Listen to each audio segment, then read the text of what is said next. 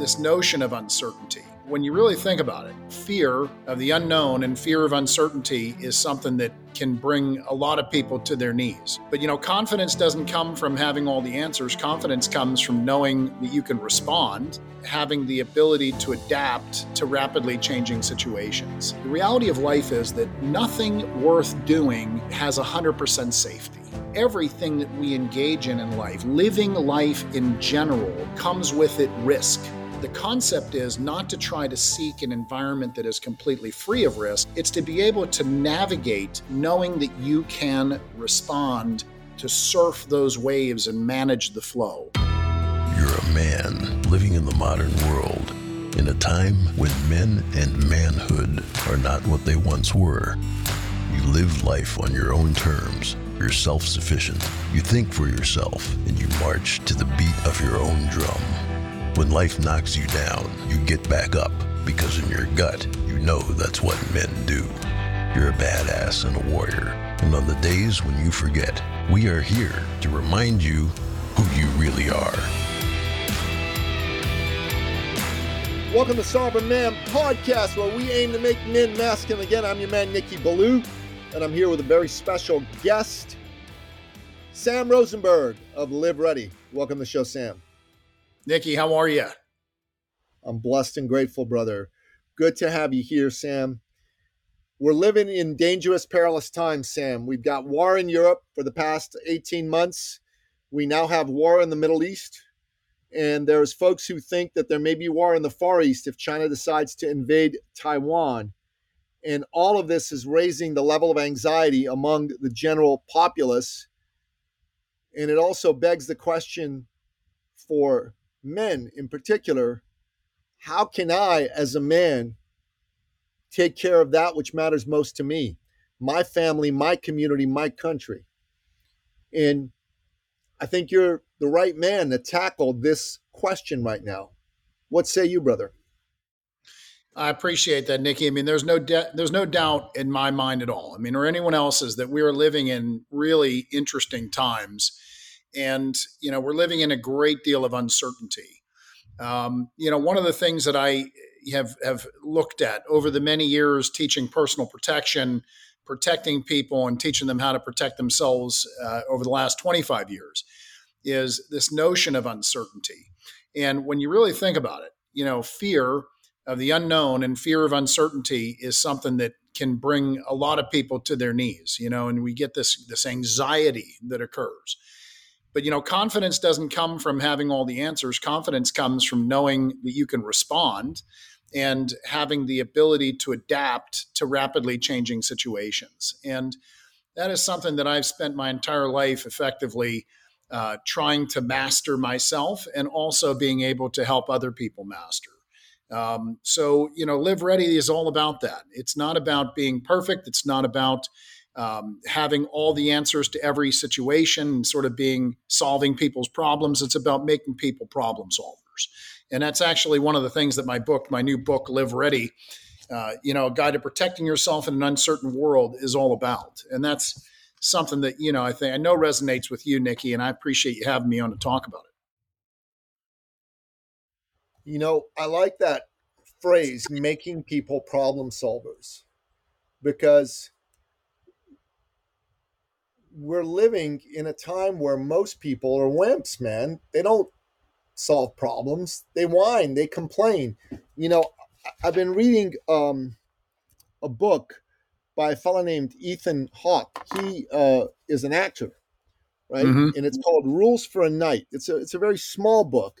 And there's a line in that book that a knight, and I'd say a man, concerns himself with effecting change, not with burdening the world with his grievances. But that's not the world that we mostly live in right now, right? People are complaining and burdening the world with their grievances. So talk to me about how you equip folks, and talk to me more than about just how you equip folks, how you exhort men to go out there and be problem solvers and not whining little babies. That's a great question. So, from my standpoint, I think that quote is fantastic and it's spot on. We've all known for a long time now, we are living literally in the age of entitlement. All right. And this idea of the age of entitlement, from my perspective, is that everyone thinks that they're entitled to everything. They're entitled to safety. They're entitled to they want to be rich. They want to be famous. Everybody thinks that they have, some capacity, that they're so special that they can, achieve these things without necessarily a lot of effort. And that outrage and sort of the culture that we've grown into, this idea of cancel culture and everything else, is just offshoots of this. They're sort of cancerous growths of this. And, from my standpoint, what it really comes down to is taking full responsibility, right? Not only of your own circumstances, but, from the standpoint of the domain that I really exist in is in the personal security domain. And one of the reasons why I like the personal security domain as one that, if you look at sort of, critical factors, that if you address one factor in your life and it makes all the other factors better, to me, the concept of owning your own personal security is one of them, because it makes you live in the world and interact with people in a different manner. And it enables you to really say to yourself, listen, there are lifeguards out there, but I need to know how to swim. I need to know how to operate in this environment. People like Jordan Peterson have said this, that it's critical to become dangerous. And he's been widely criticized by, in many ways, the sort of the weak element of the society that is afraid of that idea of being dangerous. But what he talks about in being dangerous is not just having the capacity for violence, but having the capacity for violence, for example, and keeping it strictly under control. And that's really, in many ways, what men and manhood is all about. We are born protectors. We are designed to be protectors. And I think that when you take the notion that we can be protective away from men, it undermines the entire integrity of who we really are. And it changes the psychology dramatically. And this is not to say that women cannot be protective. They certainly are. And they absolutely are. In fact, I've met some women, and I've actually talked many times. I've many of my clients are women, and of the tens of thousands of people I've taught, certainly half of them or more are women. I've always looked at it and said, men will hurt you, but women will utterly destroy you if you cross certain thresholds. And, one of those thresholds is the idea of protecting their children. So it's not that this is just about men in terms of the capacity for protection. Everybody has it. But it comes down to whether we're talking men or women, but in particular men, this idea of truly owning that responsibility.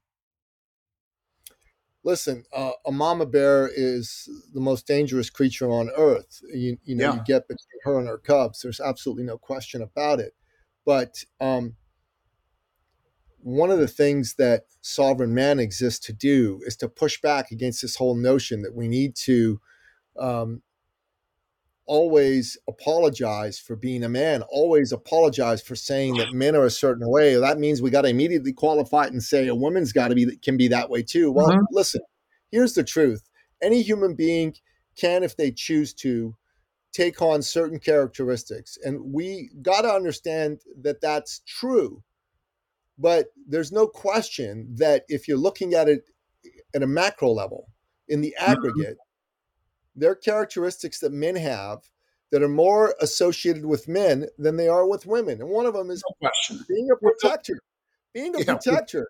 I don't expect my wife to go down if there's a loud noise in the middle of the night. I don't expect her to go down and confront the intruder. That's my freaking job.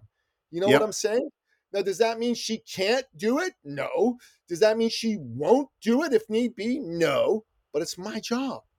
And part of what we've got to do, this generation entitled that you talked about is one that needs to be knocked silly. We got to knock some sense into them, because if we don't, I fear for the future of the human race. Yeah. I agree with you 100%, Nikki. We are built differently. It's as simple as that. And to reflect back what you just said, it's not that we can't all do a lot of different things, but the reality is we're just built differently and wired differently. And I have always had a major issue with this sort of war on masculinity that is going on culturally. It's part of the culture war. And, this idea that it's, this toxic masculinity concept. When men are men, they are the best that they can be, right? They become protectors. They become more gentle. They become more confident, less reactive. It's truly when men are weak that they become very dangerous, right? And they become, revengeful, and they become sort of, all of the negative dynamics of character disorder that is there in people who simply, have a hard time living in this world and who act out in violent ways. And it's not usually strong men who are, for example, abusing people. It's weak men who are trying to abuse, their spouses or what have you. I mean, it's critical to get back to some basics of really enabling men to be men, and really encouraging the masculine qualities that we've always subscribed to as a society. This idea of, if I can share a story with you, okay? So I had an interesting experience where several years ago, I built a training facility. We decided that part of what we want to do is build a larger training facility. So we built a training facility that it encompassed not only all the self-defense stuff we did, but it had a retail element. It had an indoor range. We had the ability to train holistically across all these skill sets. And ultimately it didn't work, and we closed it early in COVID.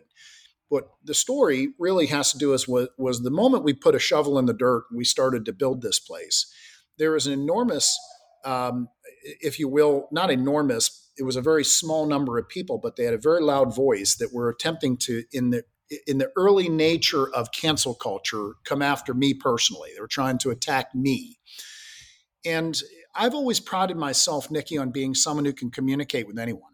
Let's sit down and have a conversation. I think we'll find that we're more alike than dissimilar, and we can find common ground. And what was interesting was these folks, mostly women, did not want to talk to me about this. The leader was actually a nun. It was kind of funny.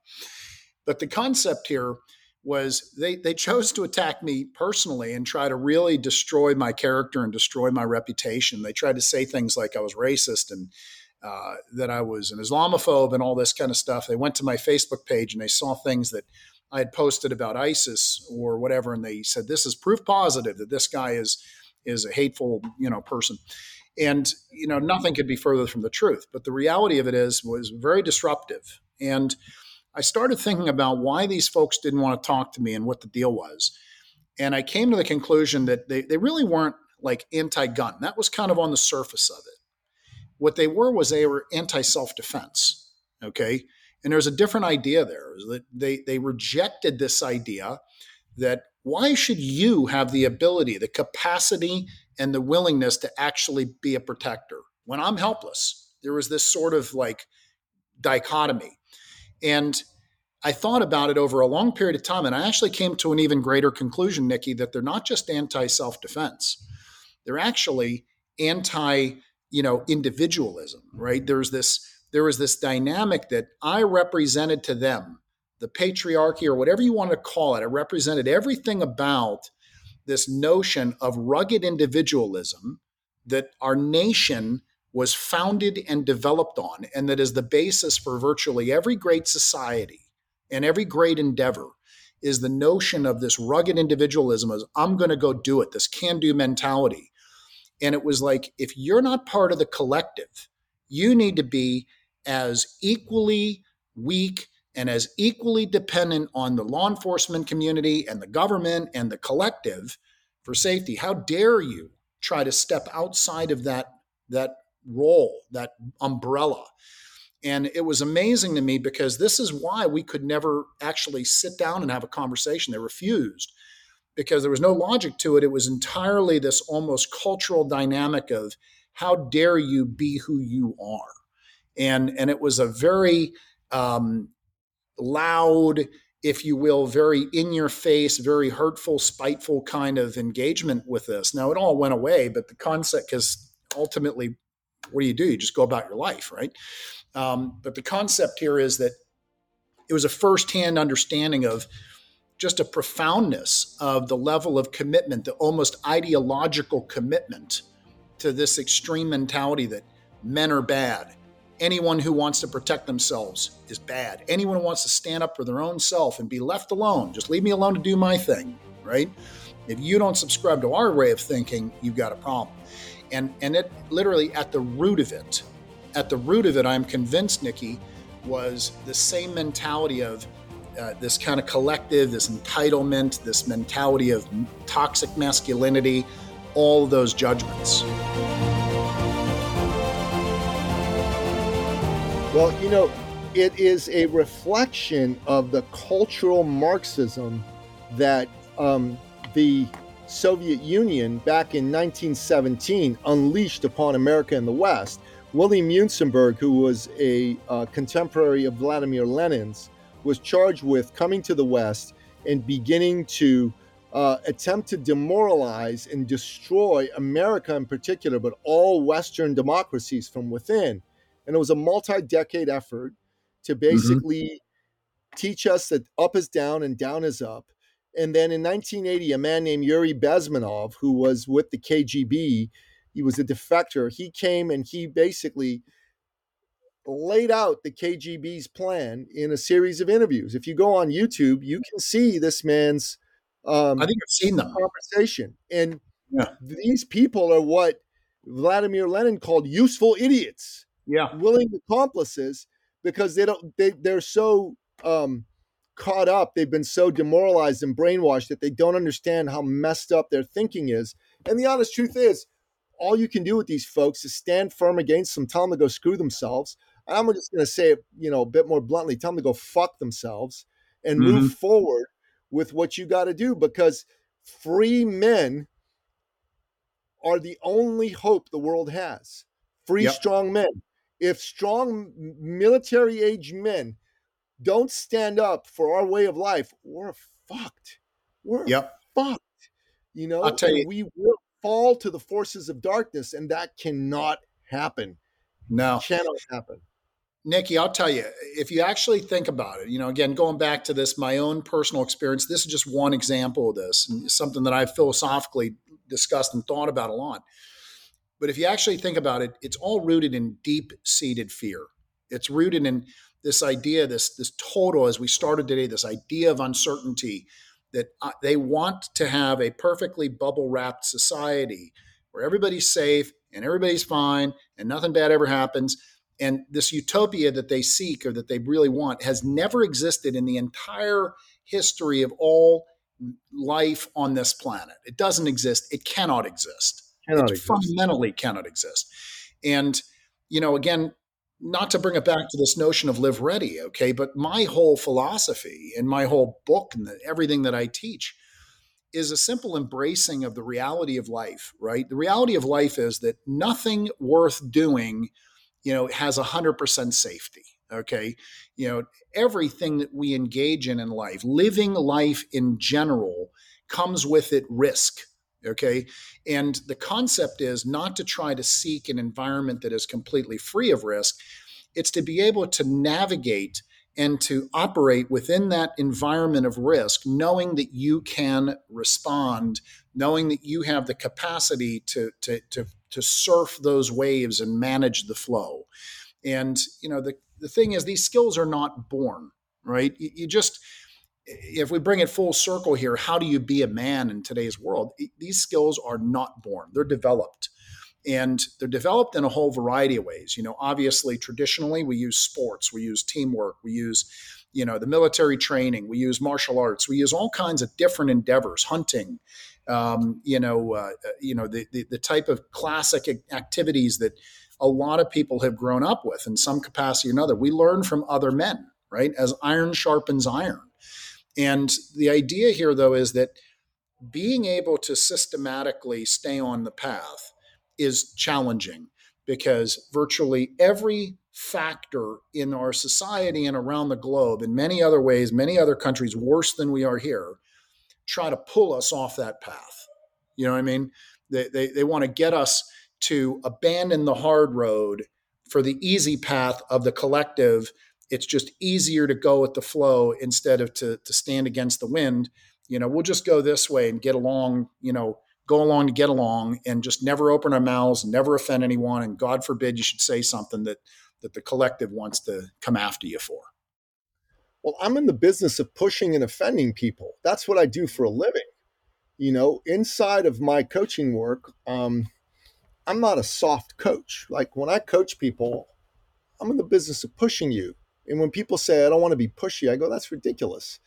Inside my world, I've got to push people. I got to push them out of their comfort zone. I got to get them to do things they otherwise wouldn't be willing to do. And in terms of offending people, having a podcast for men that is unapologetically masculine and pro manhood is offensive to all the weak men and weak women and weak whatevers of the world. I don't give a shit. You literally stand in I bathe in the veil of your tears, man. Fuck you is the way I see it. I mean, Nikki, you literally, everything you stand for stands in the direct opposition of this dynamic of, we all have to just be beta males, right? Which I refuse, obviously, and you do too. And there's a lot of us out there. I don't think that the society is lost. I think that we're heading in the wrong direction in a lot of ways, but I think there's a lot of us out there, Nikki. There are a lot of us out here. And one of the reasons Sovereign Man exists, and Sam, you ought to come to one of our meetings over Zoom. You ought to check us out because we're all about uplifting manhood and masculinity. It's not a business group. It's a men's group. It's very different from that. Count me in, brother. Yeah, come on down. We got a meeting day after tomorrow, 7:30 Eastern. I'll send you an invite. Come check it out. But it's what it's all about. And men today need other men. There is nothing like being with other men. The world has become so damn feminized. There's not spaces where men can go and just let their hair down and be with other men and not worry about offending somebody, not worry about doing something that isn't right in front of women, because you shouldn't do certain things in front of women. We need those spaces. We need to go and do sports together. We need to go and do martial arts together. We need to be in the military together. We need to hunt together. Single men need to go out and go to bars together and check out girls, all that stuff. It's super, super fucking important. And without it, you're losing something essential. The source of your power as a man is that masculine energy. And that masculine energy can only come out when you're regularly interacting with men, masculine men, not feminized men. Look, I love my woman. I love my kids. Don't get me wrong, okay? And I love hanging out in mixed company. It's great. But there are times I just need to be with my men. I need to do shit with men, Yeah, sometimes you just got to circle up around a campfire. You know what I mean? We do that a lot.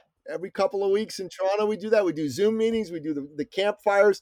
My son's soccer team, me and a few of the fathers, we went into the woods and we brought some wood and we made a fire. And we dropped a big cast iron skillet, a large cast iron skillet, a 17-incher. Okay, on top of that fire, I threw in some beef tallow. We started cooking steaks, burgers, vegetables out there in the woods. Dude, man, it was awesome. We've done that. We've done that like 3 times, man. It's been straight up. Throw a cigar into that mix and some bourbon, and I'm good to go, brother. Well, with 16 and 17-year-olds, cigars and bourbon are out. But yeah, I get what you're saying, man. It's what men need to do. I think it's super, super important. And so tell us a bit about the book. Why'd you write it? Why should people read it? And how they can get a hold of it. So I wrote the book. The book represents the most important lessons learned that I have learned over the last 25 plus years, protecting people at the highest levels and teaching them how to protect themselves. So from being a bodyguard and a close protection specialist for executives and celebrities and people in life-threatening situations, heads of state, you name it, encountered a lot of different situations. I decided to write this guy because what I really wanted was not so much from an ego standpoint, some kind of legacy, but I wanted to make sure that there was a format available for people to receive and digest this information efficiently. And I have spent a lot of time on this. And it's been about 3 years worth of nonstop work to get this book to completion. It's been very well received so far. I've got, my friend, Lieutenant Colonel Dave Grossman, who's written the best-selling author of On Combat and On Killing, which, as far as I'm concerned, On Combat is, second to the Bible, in terms of my line of work and everything, anyone who is in this type of field. And, he wrote an incredible foreword and was very, very effusive in his praise, which was very kind. And a number of other people as well have come behind it as well. So I'm encouraged that the book actually accomplishes the objective, that it really gets the information out there. When I decided to write the book, I had a very specific kind of secondary goal, if you will, not a secondary goal, but laws that I wanted to put in place when I was writing it. I wanted to make sure that everything that I wrote was absolutely accurate and truthful. And I wanted to make sure that the information was effectively timeless, that it was universal and timeless. So whether someone reading the book applied the knowledge 1,000 years ago or 1,000 years from now, it is the basis, if you will, for how do you recognize danger, particularly how do you read and recognize dangerous people? And are they targeting you? How do you know if you're being targeted? And that's a process. And it's not often a process like someone jumping out of the bushes with a ski mask. That's what most people think. It's how do you recognize people who use charm or persuasion, and who are masters of deception, if you will. It also goes through the process of how bad guys choose their targets, why, and what the warning signs are that you can recognize being targeted. And it applies to everything. I teach a class at Slippery Rock University, and last night we broke down the Hamas attack, a horrific, just absolutely vulgar attack on 10/7 of this year. But we looked at it from the models that are in the book, and we talked about every stage of it. And I said, do you see how every stage going up to this attack and functionally the attack itself follow this process that I've laid out, this 4-step process of how bad guys universally behave? And it goes into the process of really teaching people why we are never helpless in the face of violence or difficult situations, uncertainty.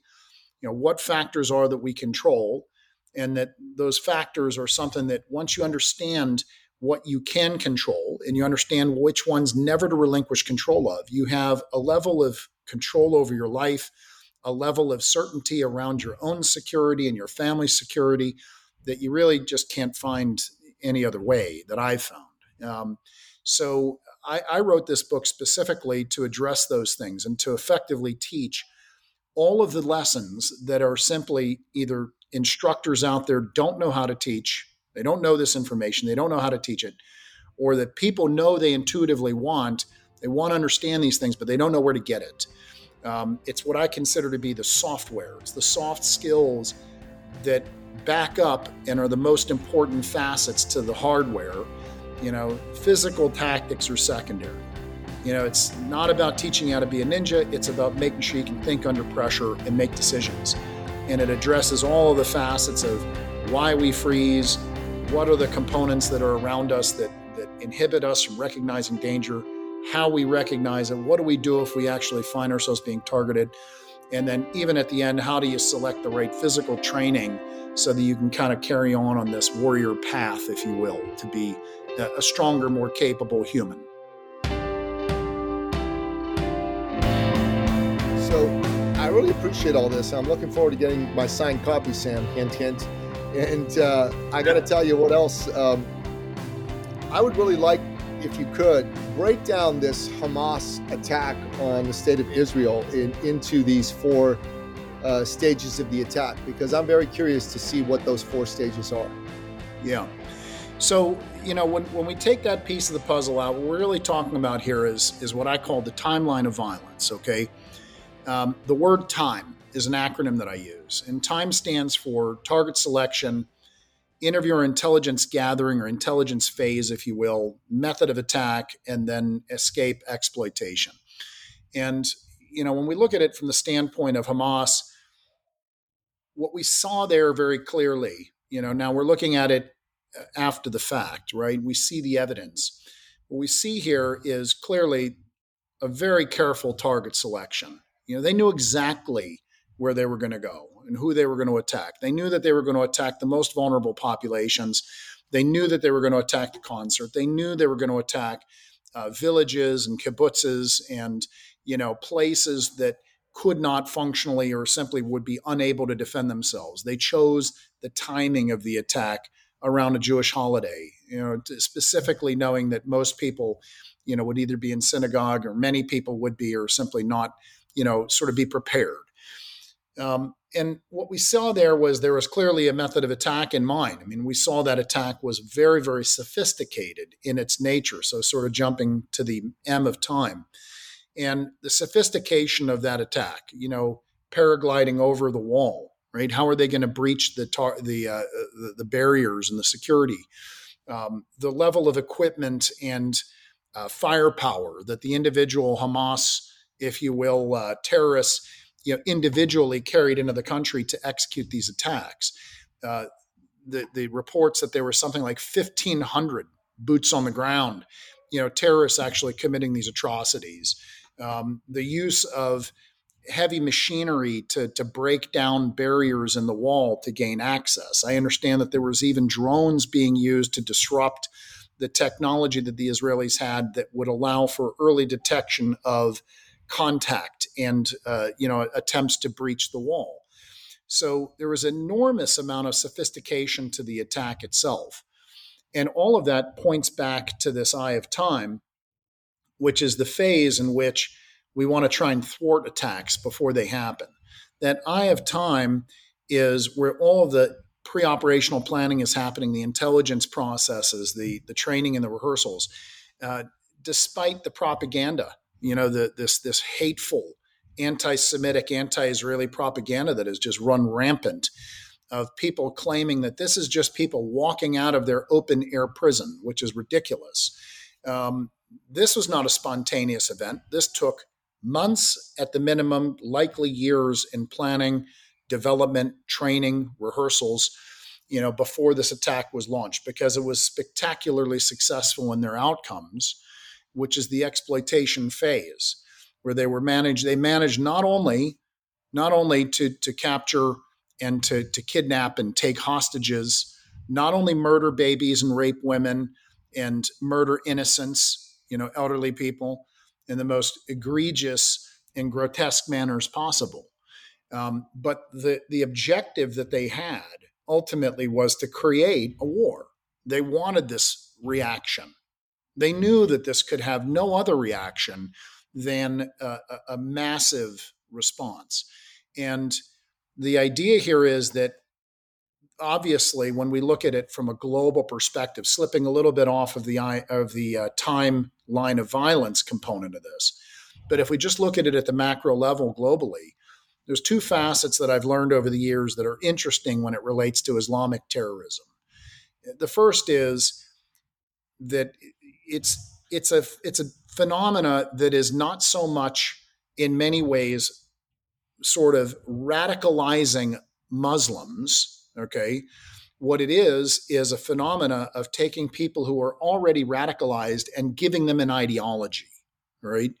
And the idea there is, now you've got this mechanism here where this ideology is ideally suited for people who want to hurt, rape, kill, murder, and cause these kinds of horrific types of behaviors.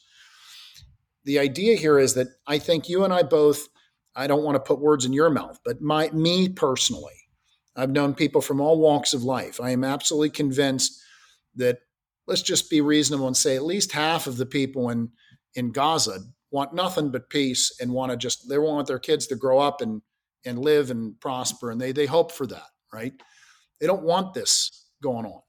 Certainly in the West, that's what we want, right? Most of the people in most countries want to see that. The idea here is that when you look at an organization like Hamas, that's physically keeping their own people in place to use as human shields and taking away their ability to even flee, the war zone. We're seeing a manifestation of evil that has a purpose. And this is the second component on the macro level, is that the purpose, as I understand it, of true Muslim extremism, Islamic extremism and terrorism, is an attempt to generate, if you will, by virtue of atrocity, a global war. And the global war is supposed to be us versus them. Okay, that is the basic nature of it. So what you have here is, if we commit such atrocities, the reaction from those who we have victimized will be so great that there will be violence against Muslim people all over the world, and it will trigger this sort of polarity where now it's the Muslim world against the West, and the non-radical Muslims will now sort of have to fall in line and support the cause. That's sort of the macro level of the Islamic jihadist movement. And it's been in pockets all over. The most extreme examples being things like Al Qaeda, ISIS, Boko Haram, now Hamas. Hamas has always been a problem, but this is a next level. They've embraced and celebrated this to a point where they must be absolutely, utterly eradicated. I personally think of this type of manifestation of evil, wherever it props up in the world, it's a cancer on humanity, right? And all of humanity, quite frankly, should rally together and say, this cannot be stood for. Just like Nazi Germany, it just cannot exist. And it goes against everything that any decent person wants to see, and it goes against everything we all stand for as decent people, such that it has to be removed from the society. And that's the only way in which we're going to be able to address this long term. Is you just can't make peace, if you will, with people who have no objective. They don't want peace. Their objective is to murder you, your children, rape your wife, enslave them. This is something you can't negotiate with that. Nikki, I remember a long time ago, over 20 years ago, I was privileged to be on the protection detail of Benjamin Netanyahu when he was doing a speaking engagement, right? And, it's one of those deals where I remember Netanyahu saying, I consider him to be an incredible statesman, truly. And I use that word very specifically. And for brevity, I won't get into that. But the idea here about this is, I remember him saying that one of the challenges is when you're trying to have a compromise or negotiation with someone, you both ultimately have to have the same objective. If I'm trying to sell my car and you want to buy my car, we're just negotiating terms. We want both the same outcome. But when one party wants peace and the other party wants to utterly destroy you and everything you stand for and your entire way of life, there isn't even a beginning there. But I truly believe that most people around the world, whether it's Muslim, Jew, Christian, you name it, whatever, we all want to just get along for the most part if we're decent people. And, these extremist groups, they want to try and pull us into these extreme differences. And quite frankly, I'm going to make an analogy here that I don't think is that far off. The kind of people who targeted me for their own ideology, the kind of people who target exactly what this whole podcast we've talked about, of you cannot be a man, you cannot have how dare you have this perspective. Those same kind of people, they're just as extreme in their own ideology as these extremists. And they sort of like cloak themselves in this virtue signaling to be, to sort of like camouflage their real intent, which is they don't want you to be who you are. They don't want me to be who I am. We have to fall in line with the way they think. And if we don't, we should be destroyed. And that's kind of their mentality. That was powerful, Sam. I really appreciate you. The name of the episode, I've changed it 3 times. I think the latest name I've come up with after you told me you were Netanyahu's former protection guy is Protection Secrets of a Former Netanyahu Bodyguard, man. I mean, that's incredible and amazing. I have a good friend who I wrote a book with that Colonel Grossman wrote the foreword to, Wayne Allen Root. He is a television and radio talk show host, conservative, Jewish, pro-Israel. I want to introduce you and see if I can get you on a show. I think it'll be helpful for what you're trying to do with your book, but I think you've got a lot of value to add. And I've got some people I want to introduce you to that I believe see things your way and are business people and would be good for me to connect you with them and vice versa. Thank you, Nikki. Yeah, of course, brother. Look, I told you, man, you ain't getting rid of me so easily. I know we weren't able to find a way to move beyond the podcast at the moment, but I ain't letting you go. I'm by hook or by crook, I'm going to bring you into our community, man. Whatever way it takes. You're one of the good men in life and in the world, and I want to help you win. And this has been very valuable. I agree with you. my brother married a Jewish girl, and I've got 4 Jewish nephews and nieces. So this is personal for me at that level. And anybody who doesn't want to leave other people alone, to be free, to live a life, to enjoy the world that they want to be in, those people cannot be reasoned with, cannot be bargained with. They're like the Terminator. Remember the original Terminator movie? You remember the line from that? He can't be reasoned with. He can't be bargained with. He absolutely will not stop until you are dead, which means that if we don't want you to be dead, we got to do what we got to do. And that's a fact. Yeah. Sam, Nicky, I got to go. I'm sorry. No, I got it, man. Thanks for coming on the show, man. God bless you. We'll catch you next time. Blue out. Thank you. Take care. Thank you for listening to the Sovereign Man Podcast. If you're ready to take charge of your life and become the man you've always wanted to be, we invite you to join the movement at sovereignman.ca.